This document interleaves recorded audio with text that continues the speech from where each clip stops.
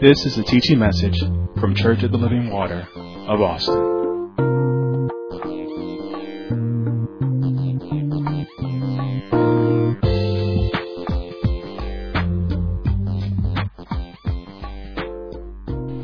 You know, for the believer,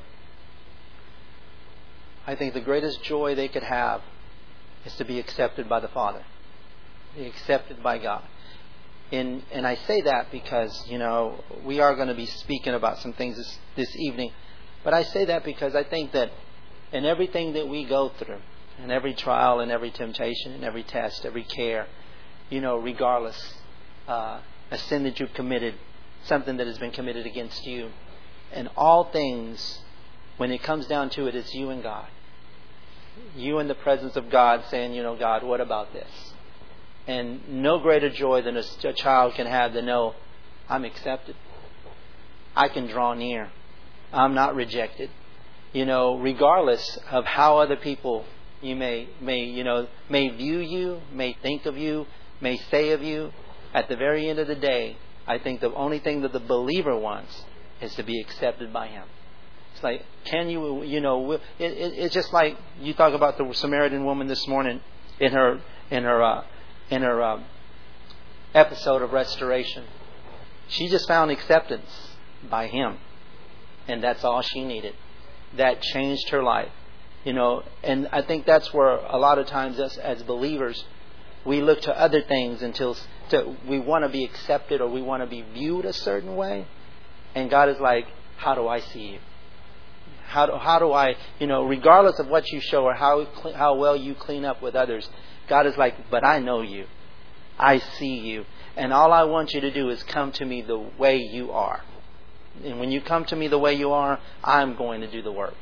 See, very end of the day, that's all the believer wants. That's all the believer. Because anything other, then that's that lust working, and that lust in operation working. Not love. It's not love. It's that you have a different agenda in your Christian, and you may have never tasted and see that the Lord is good. You may have never accepted Christ the way you think you've accepted Christ, because when you're trying to show for something that it's not, let's say that it's truly not you, then you have to ask yourself, is this real? But God knows. So Matthew chapter 26, we're going to speak of, and this is birth. It's so interesting that, we're given a certain time in New Year's, and even in studying, I find it a hard time studying for just a short time. It becomes a whole message. What you're actually studying for just a small portion. I laugh because there's certain people that when they do their notes, they're gone with their notes, and it's because that's how God is ministering to them. But it's not, you may tell them you got 5, 10, 15 minutes and they got like 5, 6, 7, 8 pages of notes, because that's how God has ministered to them. And to me, that's how exactly, you say you got this allotted time, and all of a sudden it's like, wow, I got all sorts of notes. But this is where I'm going to go off. We talked about wall building in the new year. That's what we're referring to. What God has placed in our heart about wall building for the new year, in the new year. And one thing that I'm going to spring forth from New Year's was you must have and maintain the proper commitment. Not just a commitment, but the proper commitment. And because you're going to see that it's possible to have some sort of commitment, but not the proper commitment. And that's where, and only you and God know where your commitment lies. And the thing about it is, what are you going to do? Because it's so interesting this morning that I was talking to Minister Martin, how he dealt with, I look at it as the other side of the coin. He dealt with your attitude in restoration. And I'm going to deal with partially the responsibility of the one that needs to be restored. Because he has a responsibility. It's not just we as those that need to do the restoring, it's just all them. And, everybody has to have a certain attitude towards me. And, everybody has to view me a certain way. Everybody has to accept me a certain way. And the one that needs to be restored, doesn't realize that there's a certain, like for example, the faith that you must walk in to be a restorer, they must walk in the same faith to be restored. They must have the same acts of faith. They must have the same works of faith in their restoration process, or they're not sincere. They're not. So it's like you may say, well, it's not about no one taking advantage of you. You know when a person is sincere after a while. After you see their works, you see what they're willing to do, you see their commitment. I think of it this way. I start thinking of because for example, we talked about who is the brethren, because he came out of Galatians about and when he's speaking about the brothers, when you see a brother overtaken in a fault, you that are spiritual restore such a one in the spirit of meekness. Considering yourself. And I thought about the people that were here this morning that really need to be restored. That need to be restored, but their act of faith was just coming to hear. Just coming to hear. So you know what? I really need restoration.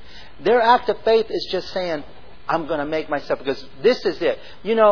We said, what is needed? When is the time for restoration? Remember what it was said this morning? When was the time of restoration? And that was, and I don't want to misquote them, but the time of restoration is when we have access to those people. And then when we have what they need. But the time of restoration for the restorer is when they have made themselves accessible.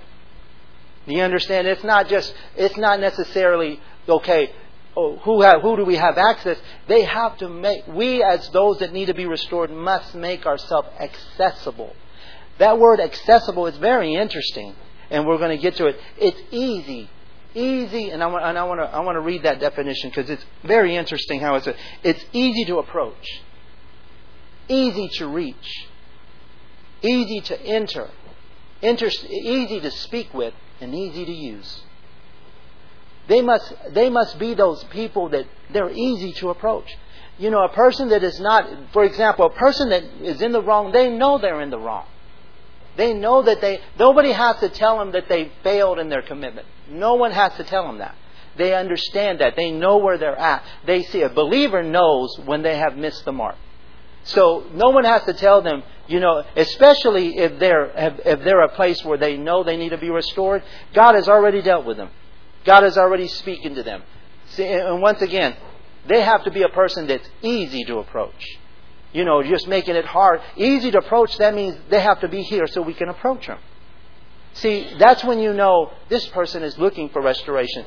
The thing about commitment, the greatest thing, and I remember, if you remember on Sunday evening, I talked about Pastor and his commitment, how reflecting on Pastor and reflecting on his life, and the thing I saw was his excellence of commitment. But his excellence of commitment was seeing that he did not quit. He wouldn't stop. And everything that he went through, everything that he did, he just continued to go. Regardless of what came against him in ministry, the people that came, the people that went, the people that got offended with him, even through the mistakes that he may have made himself, like, I should have never did that.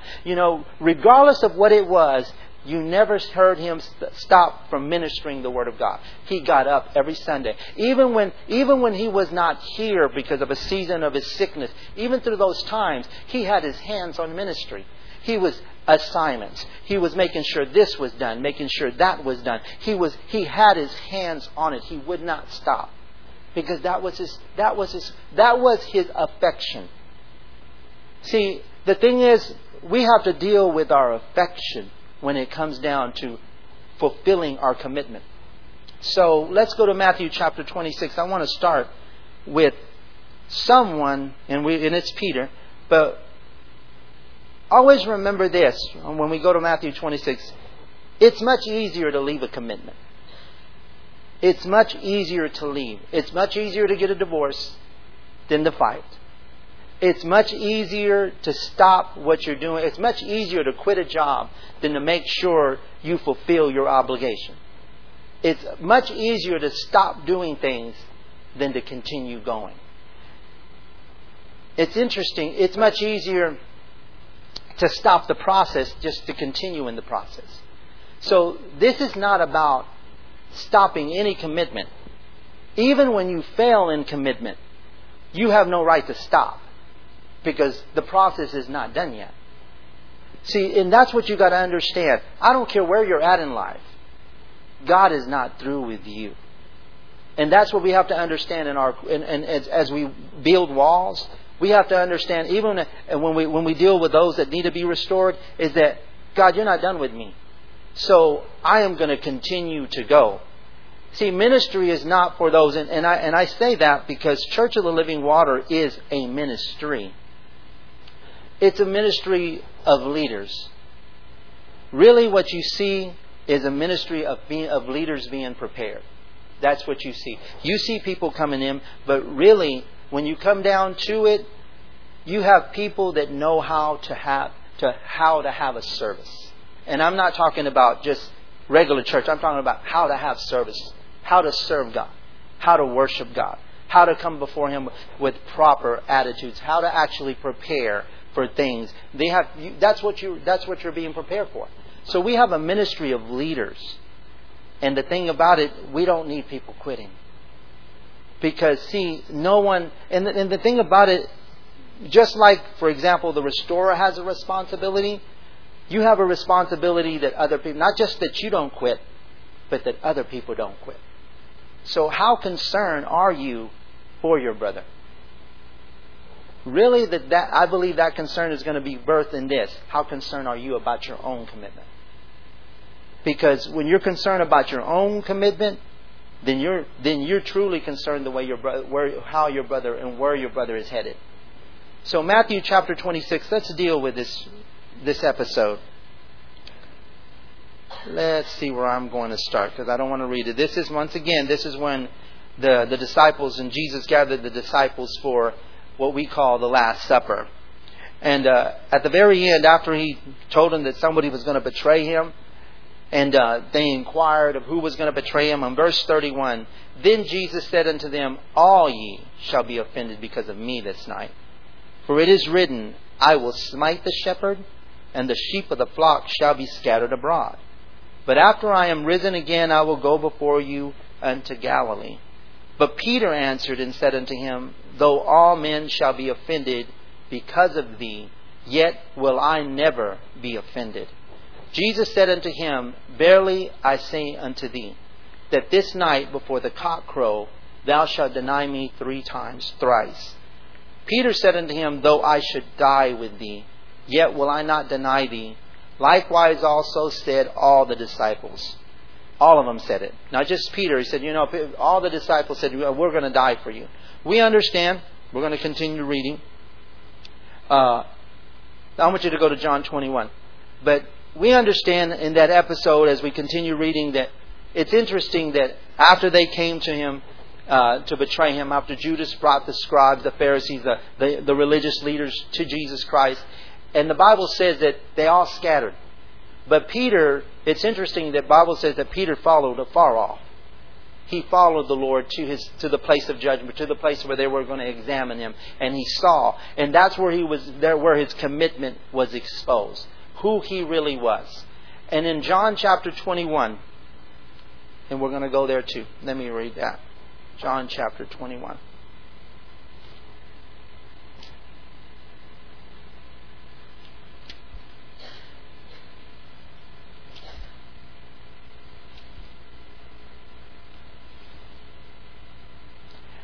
And this is what I want to pick up.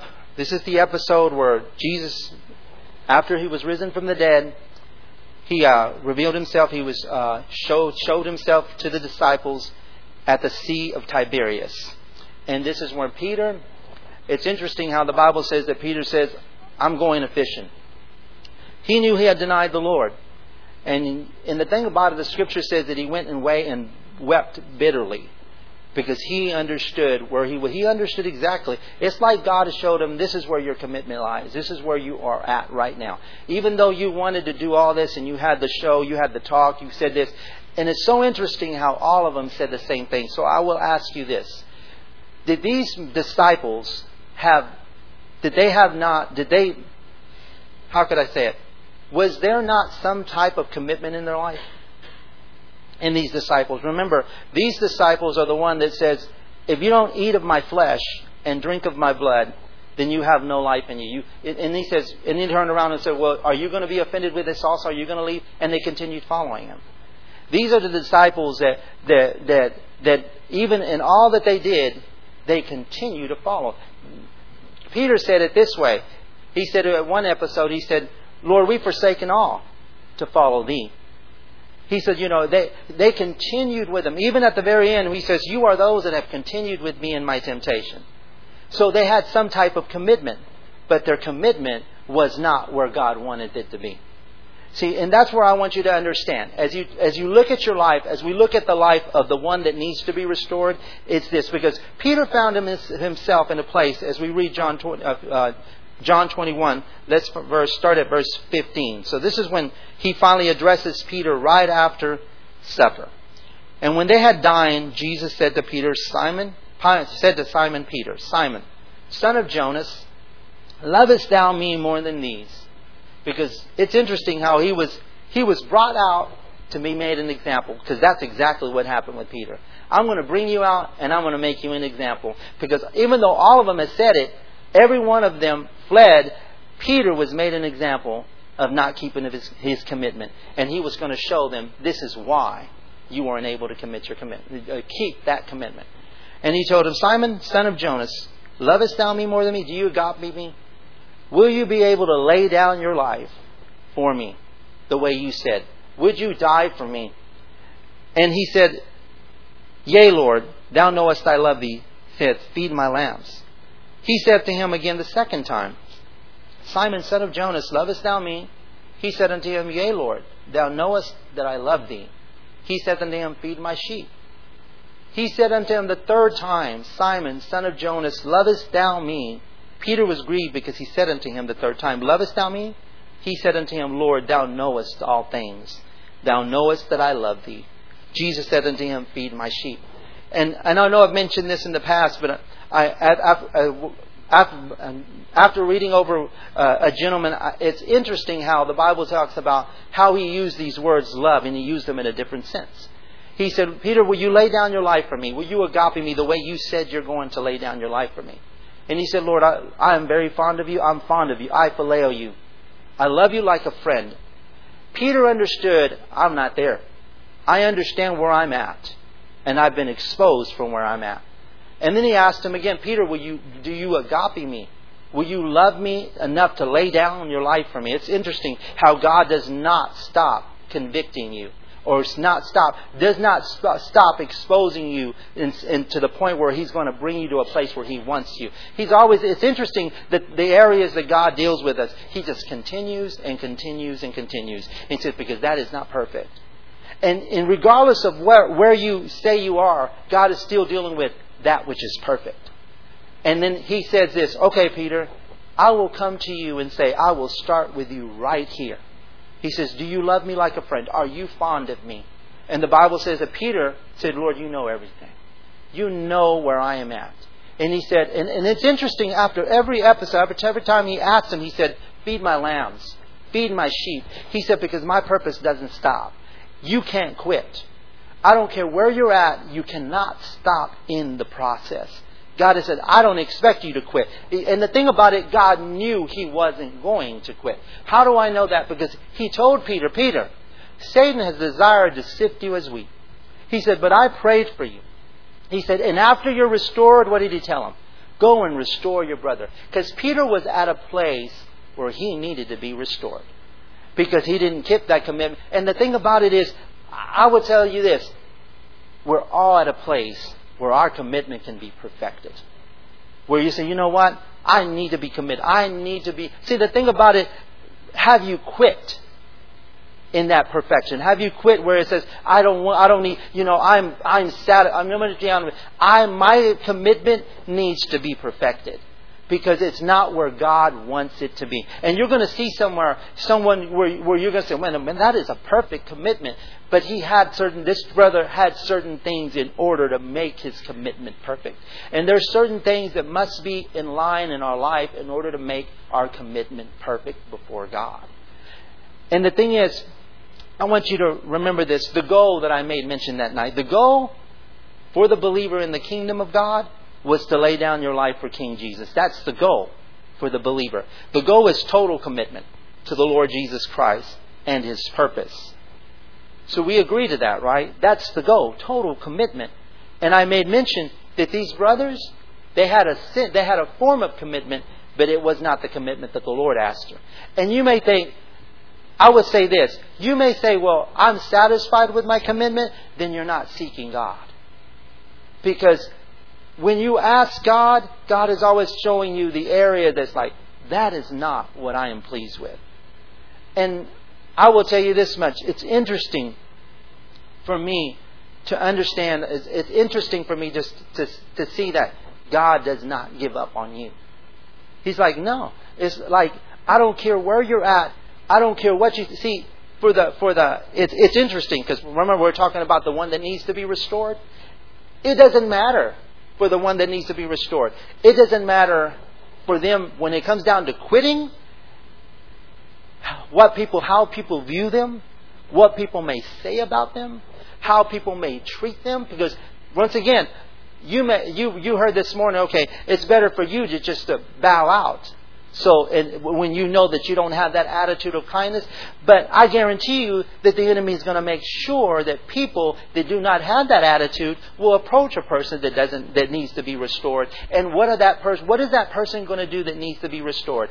They have to keep their eyes on Jesus, because not everybody is going to see it that way. Not everybody is going to view them in the proper way. But what are they here for? See, that's what I started with. I told you this. I said, for the believer, all they want is this, to be accepted by God. To be accepted and know I'm on your side. And if I'm on your side, you just keep on going. You keep on going. You put up. See, the thing about it for the one that needs to be restored, has to understand the correction that's coming their way. The one that needs to be restored has to understand that they can't stop, regardless of the correction that comes through. Because Peter had an opportunity to quit. Remember, he went back fishing. He went back to that was familiar with him. He had an opportunity to say, I'm not going to follow anymore. But after all of those things that Jesus said to him, He goes, follow me. And all he had to do was continue going in the same direction that Jesus was going. That's all he needed to do. See, so I will tell you this. It doesn't matter when it comes down to who is on your side and who is not on your side. God is on your side. As it pertains to restoring you, think about the Samaritan woman. She went out at that place. Even in her own country, she was out there by herself. Even among her own people, the people that were rejected just like her by the Jews, she was out there by herself. And she goes, give me this water so that I won't have to come out here and draw. Because she was ashamed even among her own people. Do you remember that? Among her own people, this lady was ashamed. So all she needed was to know, my God is on my side. I have a God that's on my side. When He said, I am He. I'm the Messiah. I'm the one that's going to come. That's all she needed. And she went and did exactly what... She went out and testified of her Lord. But He changed her life. See, for the restorer, that's all you need to concern yourself about. Is my God on my side? And He is on your side. I want you to go... There's important things. So I would say this. It's important as... I think Peter was at a place where he had to reevaluate his commitment. It's interesting that just the definition for reevaluate. It's to judge and determine the significance, the worth, and the quality of. To reevaluate something, it means this. I have to judge and determine the significance. Judge and determine the worth. And judge and determine the quality of. It's interesting how I must judge and determine the significance of my commitment. What is the significance of my commitment? The significance is the meaning of your commitment. The end, the purpose of your commitment. It's so interesting how Peter, you see, because remember, this is all about seeking and saving the lost for Christ Jesus. But it's always about seeking and saving the lost. Every time God did something in the Scriptures to build, it was all about His purpose. All about His purpose. Let's think about Moses. And we're going to go to a passage of Scripture so you can see that. But in the life of Moses, let me find that passage of Scripture for you. In Exodus. chapter 29. But I'm going to start at Exodus 25, and I'm not going to read it. But he talks about the building of the tabernacle and how they assessed the people. And everything that they took up, every instrument, it's interesting. He took up for the buildings that they were going to build. He took up for the things that they were going to need to build. He took up for those that were going to do the service in the building. All the servants. He actually lined everything, and he says, make sure that you do it after the pattern that I showed you. So he showed them all the pattern of what he did. Not only those that were going to be set apart to serve, but how they were going to serve. And every instrument, every detail he told them. And at the very end of chapter 29, it says this. Chapter 29, verse... Let me get there. I'm sorry. Chapter 29. Exodus 29. We're talking about to judge and determine the significance of my commitment. What does it mean? What's the meaning of it? What's the purpose? What's the end? In Exodus 29, starting at verse 43, it says, and there will I meet. No, let's go to, 43. And there will I meet with the children of Israel, and the tabernacle shall be sanctified for my glory. And I will sanctify the tabernacle of the congregation and the altar, and I will sanctify also both Aaron and his sons to minister to me in the priest office. And I will dwell among the children of Israel, and I will be their God. And they shall know that I am the Lord their God, that brought them forth out of the land of Egypt, and that I may dwell among them. I am the Lord their God. Always remember this. The significance of our commitment is only so that God can be known. That's the significance of our commitment. The significance, the meaning, the end purpose, he said, all I want is to be among my people. All I want is to dwell with my people. I want them to know me. I want them to know me as their God. And all that you're doing in this commitment is bringing people to this place. Because that's all God wanted. That was the significance of that building. That was the meaning. That was the meaning, the end, the purpose of their commitment. So when we said Peter had to do this, Peter had to reevaluate his commitment. That means he had to judge and determine the significance of it. It's like, what am I committed to? Remember, he said, I'll die for you, but he didn't die for us. And the beautiful thing about it, he said, Peter, when you were young, you did what you wanted to do. You went where you wanted to go. He said, but when you're old, someone's going to gird you and take you to a place you don't want to go. In this, he spoke to him, signifying his death, saying, Peter, you're going to die for me. And I know you're going to die for me. See, that's the thing about God. God knows what you're going to do for him. He already knows that. I ask God. Sometimes I tell God, this is me. God, will I be able to do this? Will I be able to fulfill this? Is this something that I'm going to be? I desire it. I want it. But I see my incapabilities. I see the things that I cannot. My failures. I see the thoughts that I have. I see how can I do this? But the thing is, my heart is directed towards Him. But I want you. See, it's not about, Lord, I can do this. With me, it's never been about, Lord, I can do this. I don't remember a time that I said, Lord, I can do this. I remember the times that I said, Lord, I want to do that.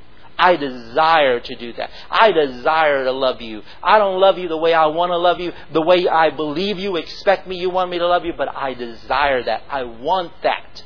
That is my cry before God. Because before God, you see everything that you are. Everything that you are and everything that you're not. Everything that you're not, you see it all. And then you say, are you going to quit? And God has said, but that's not perfect.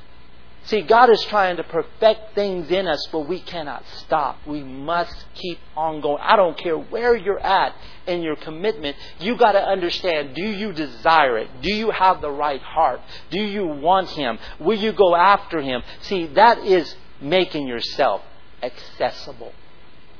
See, God is like, okay, it's not about, okay, do we have access to Him only? But we're just looking for those that make themselves accessible. And you can tell that because they're easy to approach. They're easy to approach. They're easy to speak to.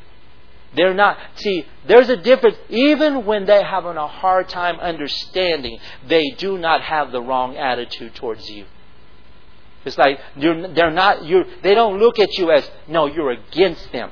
Even when they think, are they for me? They're still going to God saying, God, these are the thoughts that I'm having. But God, how can they not be for me? Do you understand? How can they? Because they examine. They understand. See, we're talking about the heart of the person that needs to be restored. And once again, they have the works of faith. They're operating in faith. Even in their failures, even in the times that they didn't do they're still operating in faith. So those are the things that you got to understand. When it comes down to you, your thing is this. Keep your head up and keep on going. Do not stop. Because God is not done. God is not done with you. Let's go to... So one of the things is we've stopped. Judge and determine the significance of your commitment. That means the meaning, the end, the purpose of it. But it also talks about judging and determining the worth of your commitment. The worth of you must judge and determine what your commitment is worth. What kind of price are you willing to pay in your commitment? You know, it's interesting because these last two, when it comes down to judging to determine the worth of your commitment and judging to determine the quality of your commitment, those to me just go hand in hand. Because what you're willing to pay the price for, you want excellence in it. You want quality. If you're going to pay a certain amount, like for example, if you go to a restaurant and you're having to pay a certain, like a high dollar in for, where you're paying some money, don't tell me that you don't expect some excellence when you're paying for it. Because when you're paying for it, you expect excellence in it. So, me personally, as it pertains to the price that you pay, you should expect excellence. And God is the same way. He's like, I'll give you excellence, I'll show you excellence, but it's all about the price that you're willing to pay. See, a person, once again, a person that needs to be restored, they're not looking for the easy way out. They're not looking just to get by. They're really not. Remember, they're easy to approach. They're easy to speak to. They're easy to use. Interesting, easy to use. Regardless of where you're at, you should be at a place where you're available to be used in your commitment. Regardless of where you're at. You should be at a place. You may not be as confident as somebody else, but you should be at a place that says, I'm willing to be used. I'm willing to do what you ask me to do. See, one thing about a person that needs to be restored is that they don't have a problem being accountable to you. They don't. They're not about, I'm trying to keep something from you. They're about, if you ask me, I will share this with you. I will say, I will tell you, I will expose. See, the thing about it is, they're willing to expose themselves, but they understand that they have to be those that are watchful. And it all goes back to, it's interesting. Did you know a person, Minister Mara may mention to it this morning, that it leaves room for God to work. Kindness. And it's interesting that a person, those that need to be restored, they can see kindness. They understand, the thing about, but they seek for it. They seek for kindness. So it's not necessarily how God, it's all the work of God. God is going to work those things out in you, and He's going to think about it. Have you ever been at a place at the right time with the right person? And I mean by this, it's all of a sudden you're in this place, you're with this person, and you say the right thing that you have to say. And that's just God working. So it's all about, okay, God, I am willing to be the restorer. Show me who needs to be restored. And that's when God works for all of us. Because to me, one of the brothers said, we all have a minister. We all have somebody that's going to minister to us. No one's left without a minister. No one is left without somebody ministering to them. You're not by yourself. And that is the great thing in the kingdom of God. That even when you want to pull aside and be alone, even when you want to pull aside, and even in those times, you're still crying out to God. And what God is going to do, He's going to put somebody in your path. And that's how good God is. He's always going to put somebody in your path. And even in the times that you think, well, this is just not going to happen here, somebody will come. If I look back at the times when I was at my lowest in my life, somebody was there. Somebody was there to do exactly what they needed to do. So God has people in line to do exactly what He wants to. So we're going to get to this. What is needed to establish my commitment? What is needed? We're going to read quite a few things. I want you to go to 1 Chronicles. And I gave you the answer earlier. What is needed to establish my commitment? The answer lies in the statement made. What time is it when do we know it's time to restore? When we have access? Well, what is needed in your commitment is to make yourself accessible. When you're needed to be restored, you must make yourself accessible. So let's go to 1 Chronicles chapter 29. Let's read some things.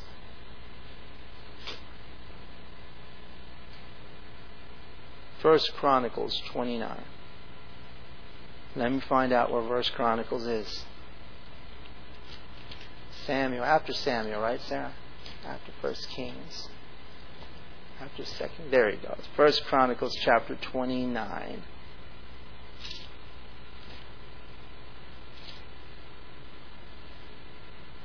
King David. And you're going to see the same thing. Remember I told you, anytime God is doing something in building, there's always a commitment. There's always a very detailed commitment. And I believe David's going to show us the things. And I want to read quite a few scriptures. Let's see.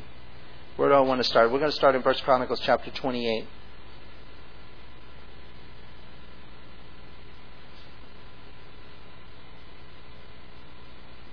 Let's start at... Do I want to read all those?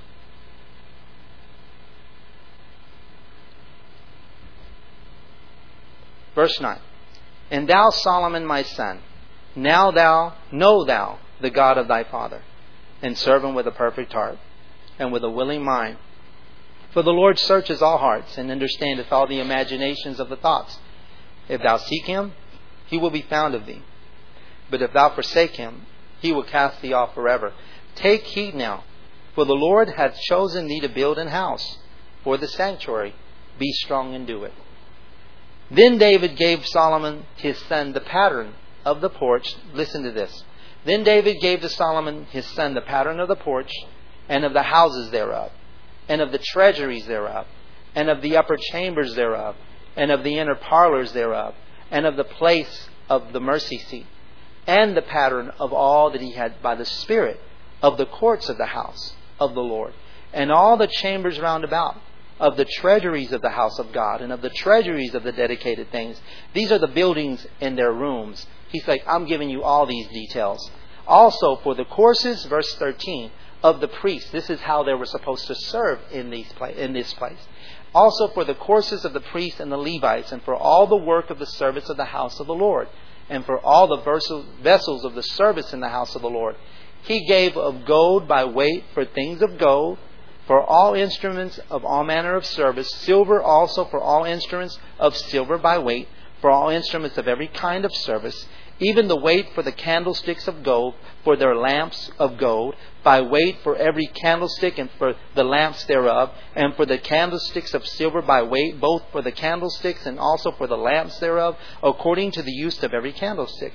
And by weight he gave gold for the tables of showbread, for every table and likewise silver for the tables of silver, and pure gold for the flesh hooks, and the bowls, and the cups, and for the golden basins he gave gold by weight for every basin, and likewise silver by weight for every basin of silver, and for the altar of incense refined gold by weight, and gold for the patterns of the chariots of the cherubims that spread out their wings and covered the ark of the covenant of the Lord. All this, said David, the Lord made me understand in writing by his hand upon me, even all the works of this pattern. It's interesting how David says, I'm committed in every area. It's like, I'm not just showing you the pattern, I'm given to everything that needs to be done in that. See, true commitment for us is to be involved. And I say this, that's why I look at myself and I say, my commitment is not perfected. Because true commitment for our ministry is to be involved in every aspect of what we do in the ministry. See, that is our goal.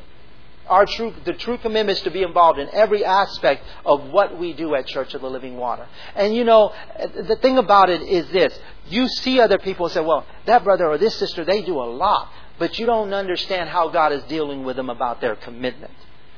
And that's where God is at. See, it's interesting how David said, and I did all this by the Spirit of God upon my... See, in writings, Verse 19, and all this, said David, the Lord made me understand in writings by his hand upon me, even all the works of this pattern. It's interesting that God told David, time before, he said, you're not... Remember his encounter with Nathan, the prophet. And Nathan told him, and I believe that was the prophet, he told him, he goes, I see the Ark of the Covenant, I see that it's out there and it's intense.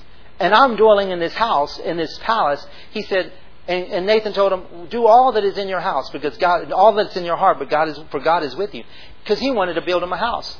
And then God told Nathan, hey, you need to go back and tell David that he's not going to do that. So he went back and said, because it was in your heart, he said, that is a blessing. God's like, this is, your heart is towards me.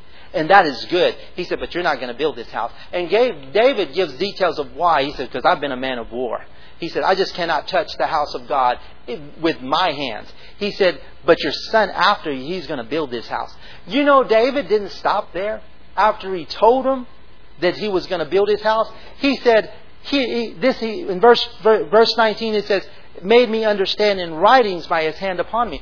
David went and inquired how to build a house. It's so interesting that he didn't say, well, I'm just going to build any house. He said, God made me known this by... So he went back and searched out how to build a house for God. And God's house never changes. He went back to where? He went back to Moses. He said, this is the tabernacle, and this is how they served, and this is how we're going to serve our God. God's method doesn't change. But he wasn't lazy and said, hey, my son is going to build. And he's going to build the way he wants to build. No, he went and inquired of how he was supposed to build. He went to set his affection. See, that's interesting.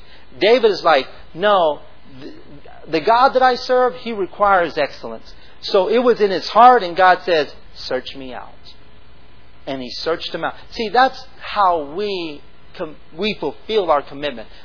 See, remember I told you, it's not just the responsibility of those that need to restore, but those that are restoring. But the one that needs to be restored, he has to be seeking his God. He has to be crying out to God. He has to be searching for his God. See, you don't stop doing what you're doing just because you fail in something. You have to search out your God. You have to seeking out your God. And we'll continue reading. Chapter 29. Furthermore, David the king said unto all the congregation, Solomon my son, whom alone God had chosen, is yet young and tender, and the work is great. But the palace is not for man, but for the Lord God. Once again, the significance of my commitment. This is God. This is for God, and this is why I do it, because it's for God. Now I have prepared with all my might for the house of my God, the gold for the things to be made of gold, and the silver for the things of silver, and the brass for the things of brass, the iron for things of iron, the wood for things of wood, onyx stones and stones to be set, glistening stones and of divers colors, and all manner of precious stones and marble stones in abundance. Moreover, because I have set my affection to the house of my God. I have my own proper good of gold, of silver, which I have given to the house of my God, over and above all that I have prepared for the holy house. Let's stop at verse 3. Two passages of Scripture, two statements that David makes. He says, I have prepared with all my house, my might, for the house of my God, and moreover, because I have set my affections to the house of my God. That setting your affections is interesting. I want you to write this definition down. Affections. In the Hebrew, is to be pleased with. Accept favorably. To be pleased with and accept favorably. To be pleased with. To accept favorably. Your affections is that which you find pleasure in. See, you may think my affections are just my feelings. No, your affections is where you find your pleasure. That which pleases you. That which you accept. That which you delight in. It speaks of having an attitude, of feeling an attitude of fondness. And finding pleasure in an object. It's interesting that my affection is what brings me pleasure.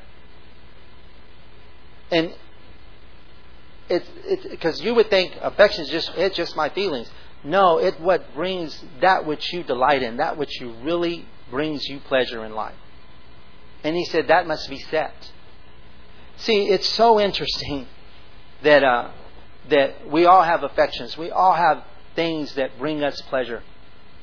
But with God, He expects to be the only pleasure. See, it's interesting because you may think, well, I could have a lot of things that bring me pleasure.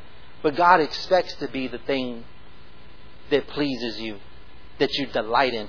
Remember the psalmist in King David, he wrote the Psalms. He said, one thing have I desired of the Lord.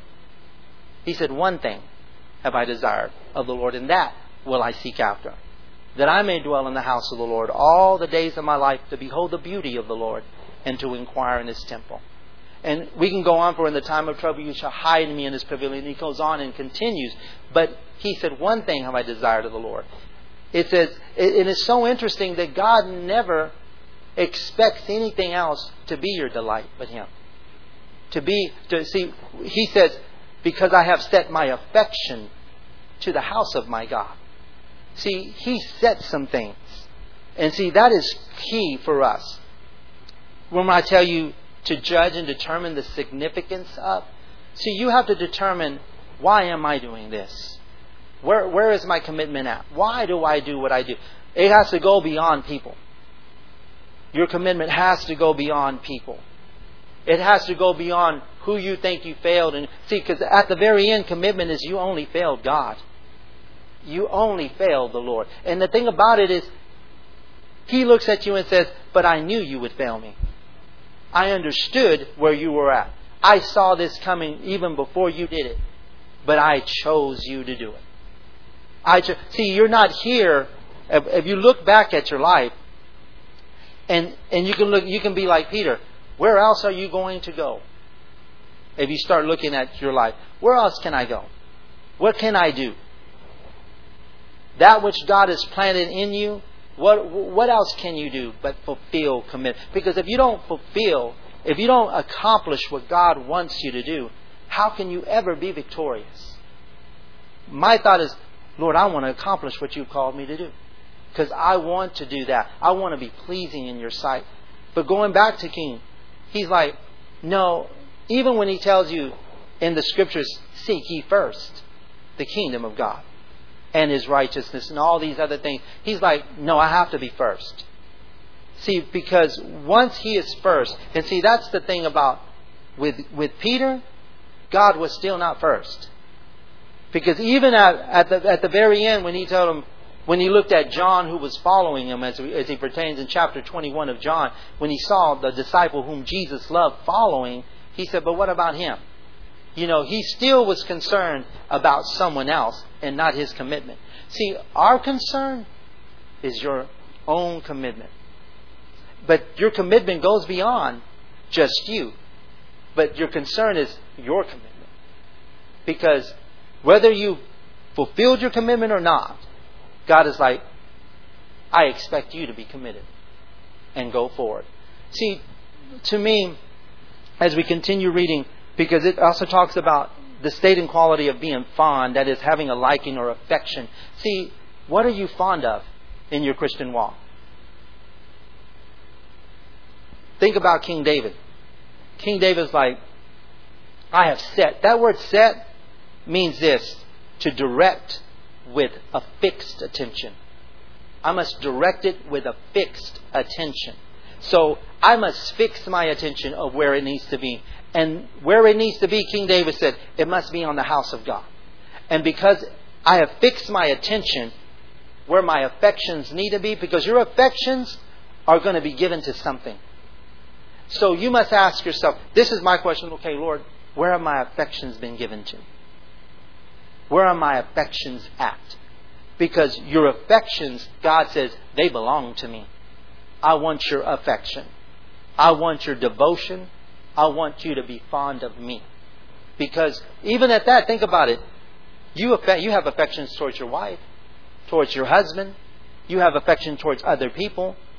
But him, if his affection is not where it needs to be, you don't even know how to love your wife. You don't even know how to love your husband. You don't even know how to love your brother and your sister. If your relationship is not right with God, you don't know how to do that. So why else would He expect him to be? Where would He not expect your affection to be right there? Because He says, I show you how. He is love. Think about that. So we're like, how do you love? How can you properly love? That's the problem with people, is that they don't know how to properly love. Because their love is not directed where it needs to be. So God is like, David is like, I have set my affection towards the house of God. I have done that. See, nobody can set your affection.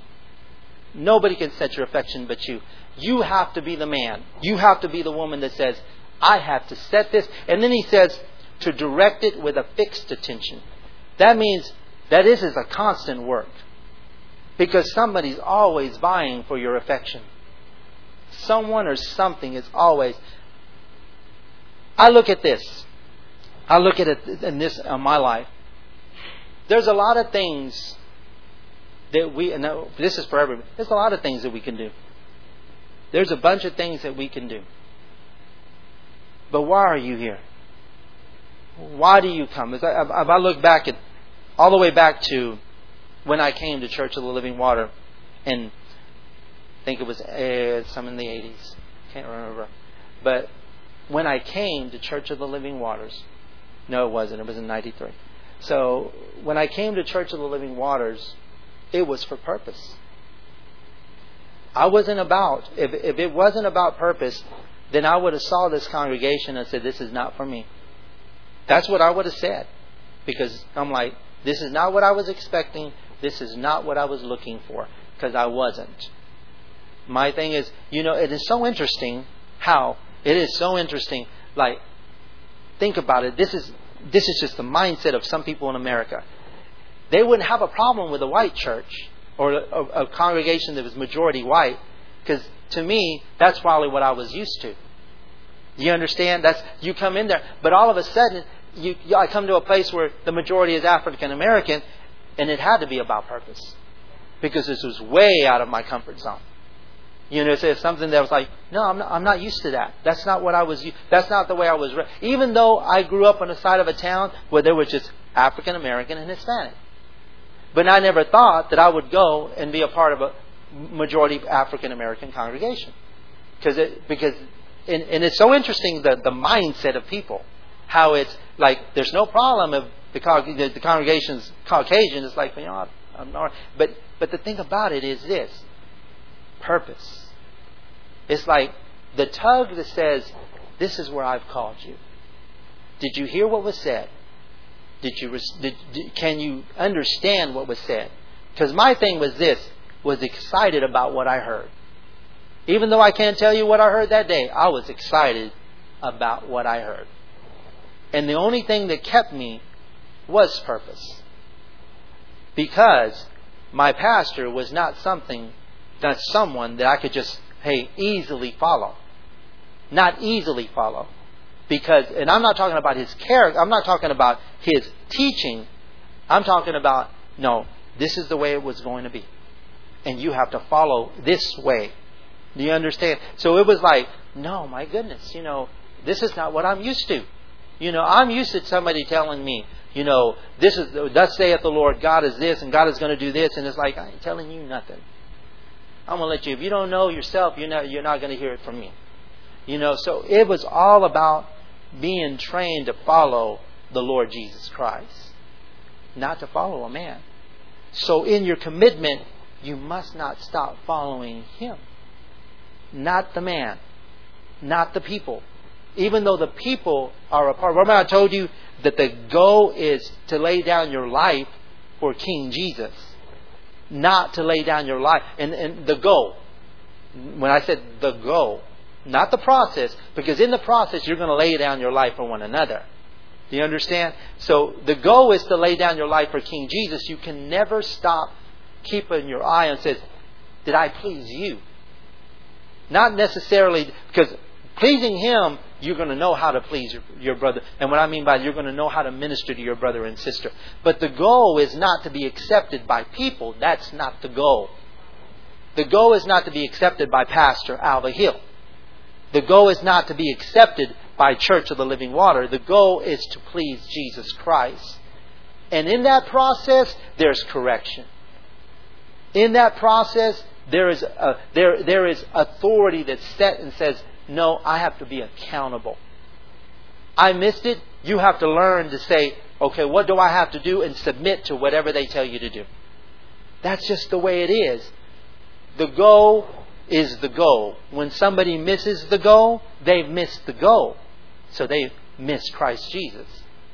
They didn't miss. See, don't take it personal. Well, I'm against you. No, that's crazy.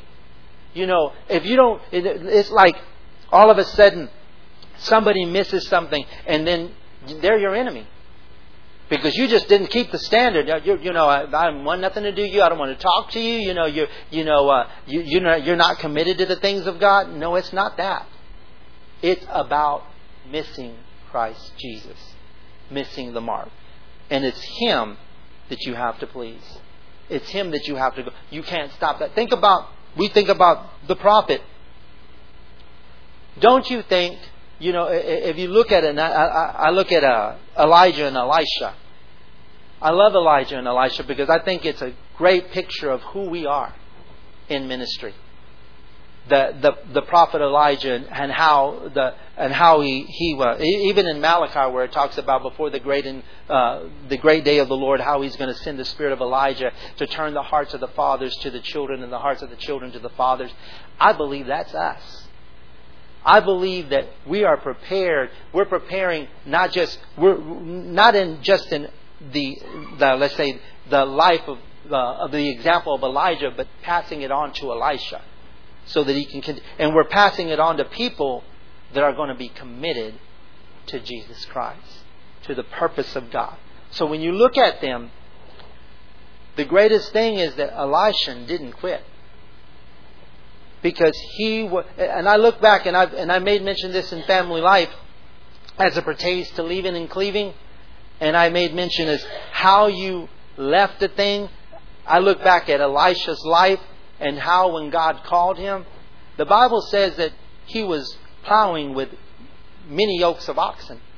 So it talks about that he had a life probably of prosperity, that he came from a family of prosperity. But he said this, it's interesting, that he says, let me go back and kiss my father and mother, and then I'll come and follow you.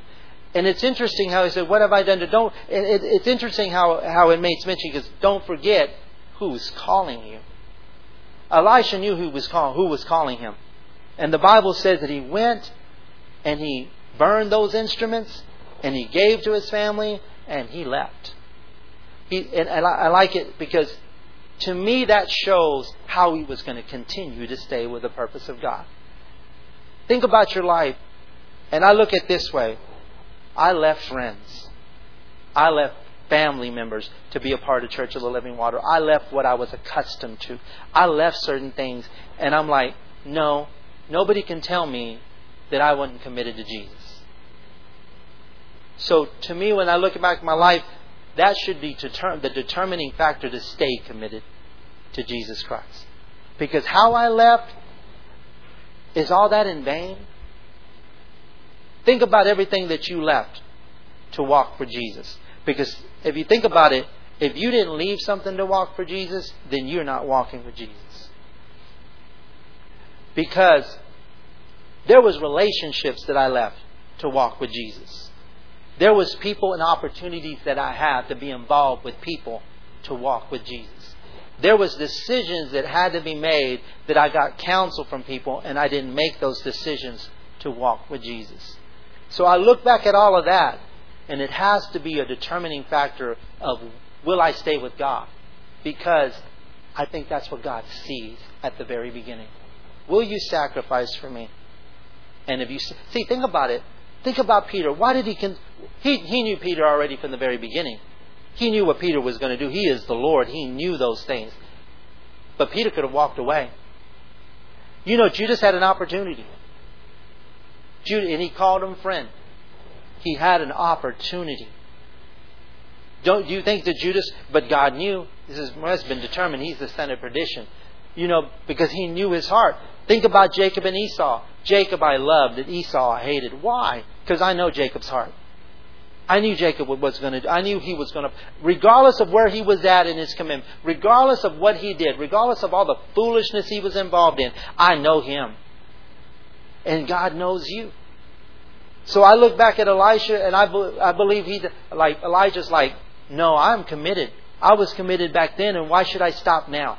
That's why when everybody approached him and says, don't you know that your master is going to be taken away from your head today? He goes, just hold your peace. He said, all I know is that I'm following the one I'm supposed to follow. And he continued.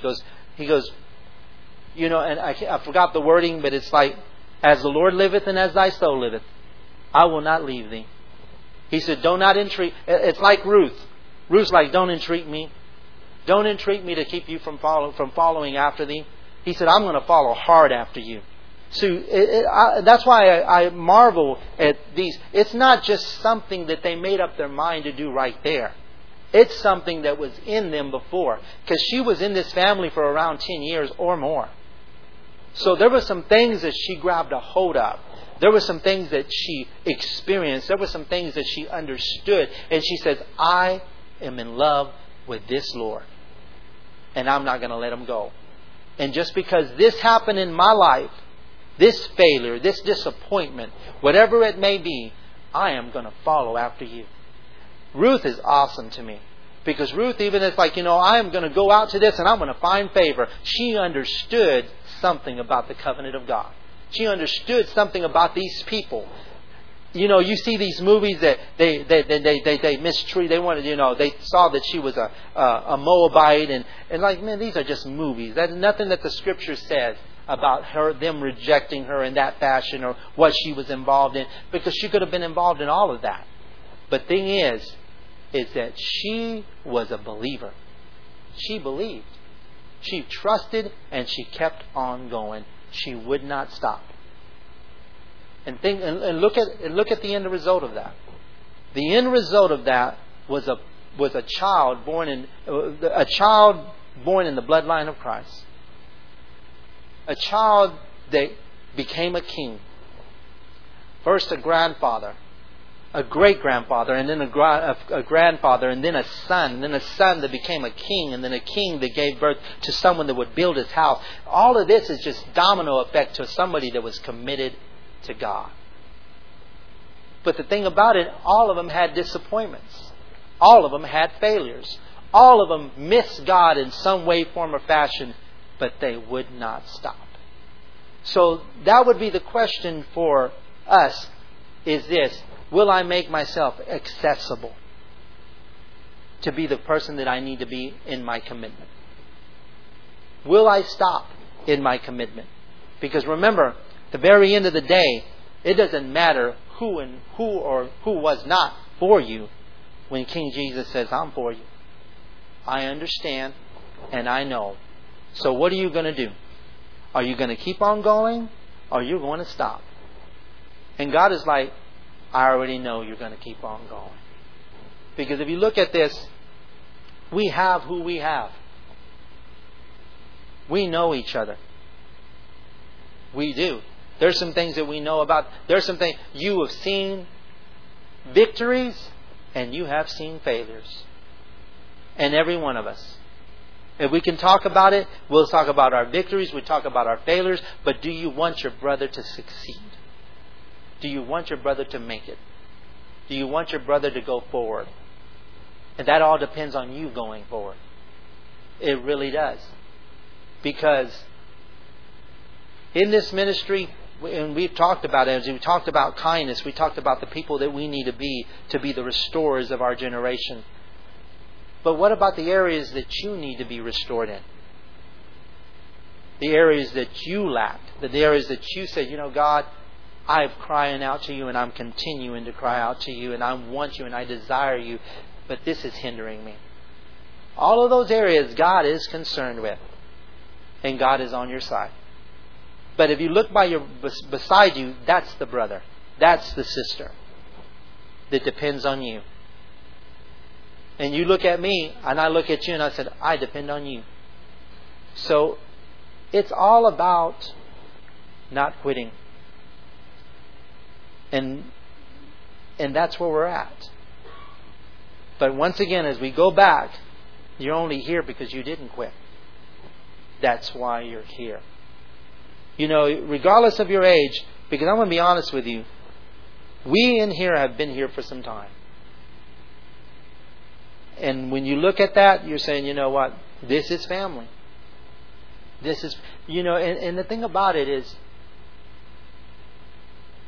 what God is going to do in us, what God has already done what God has already worked in us, that doesn't stop. That's a continual process. And at the very end, we want to be like Peter. We want to be like Peter. It's like, I've poured out my life like a drink offering. But we have that example. As you look at your pastor, he's like, I've poured out my life like a drink offering. As you look at your pastor's wife, who is now our pastor, she has poured out her life. And she says this, I'm going to continue pouring my life. I'm going to finish this assignment. I'm going to pour out my life. I'm going to give you everything that I have. So we have the examples. We just cannot quit. And that's my encouraging word to you, my brothers and sisters. You can stand to your feet.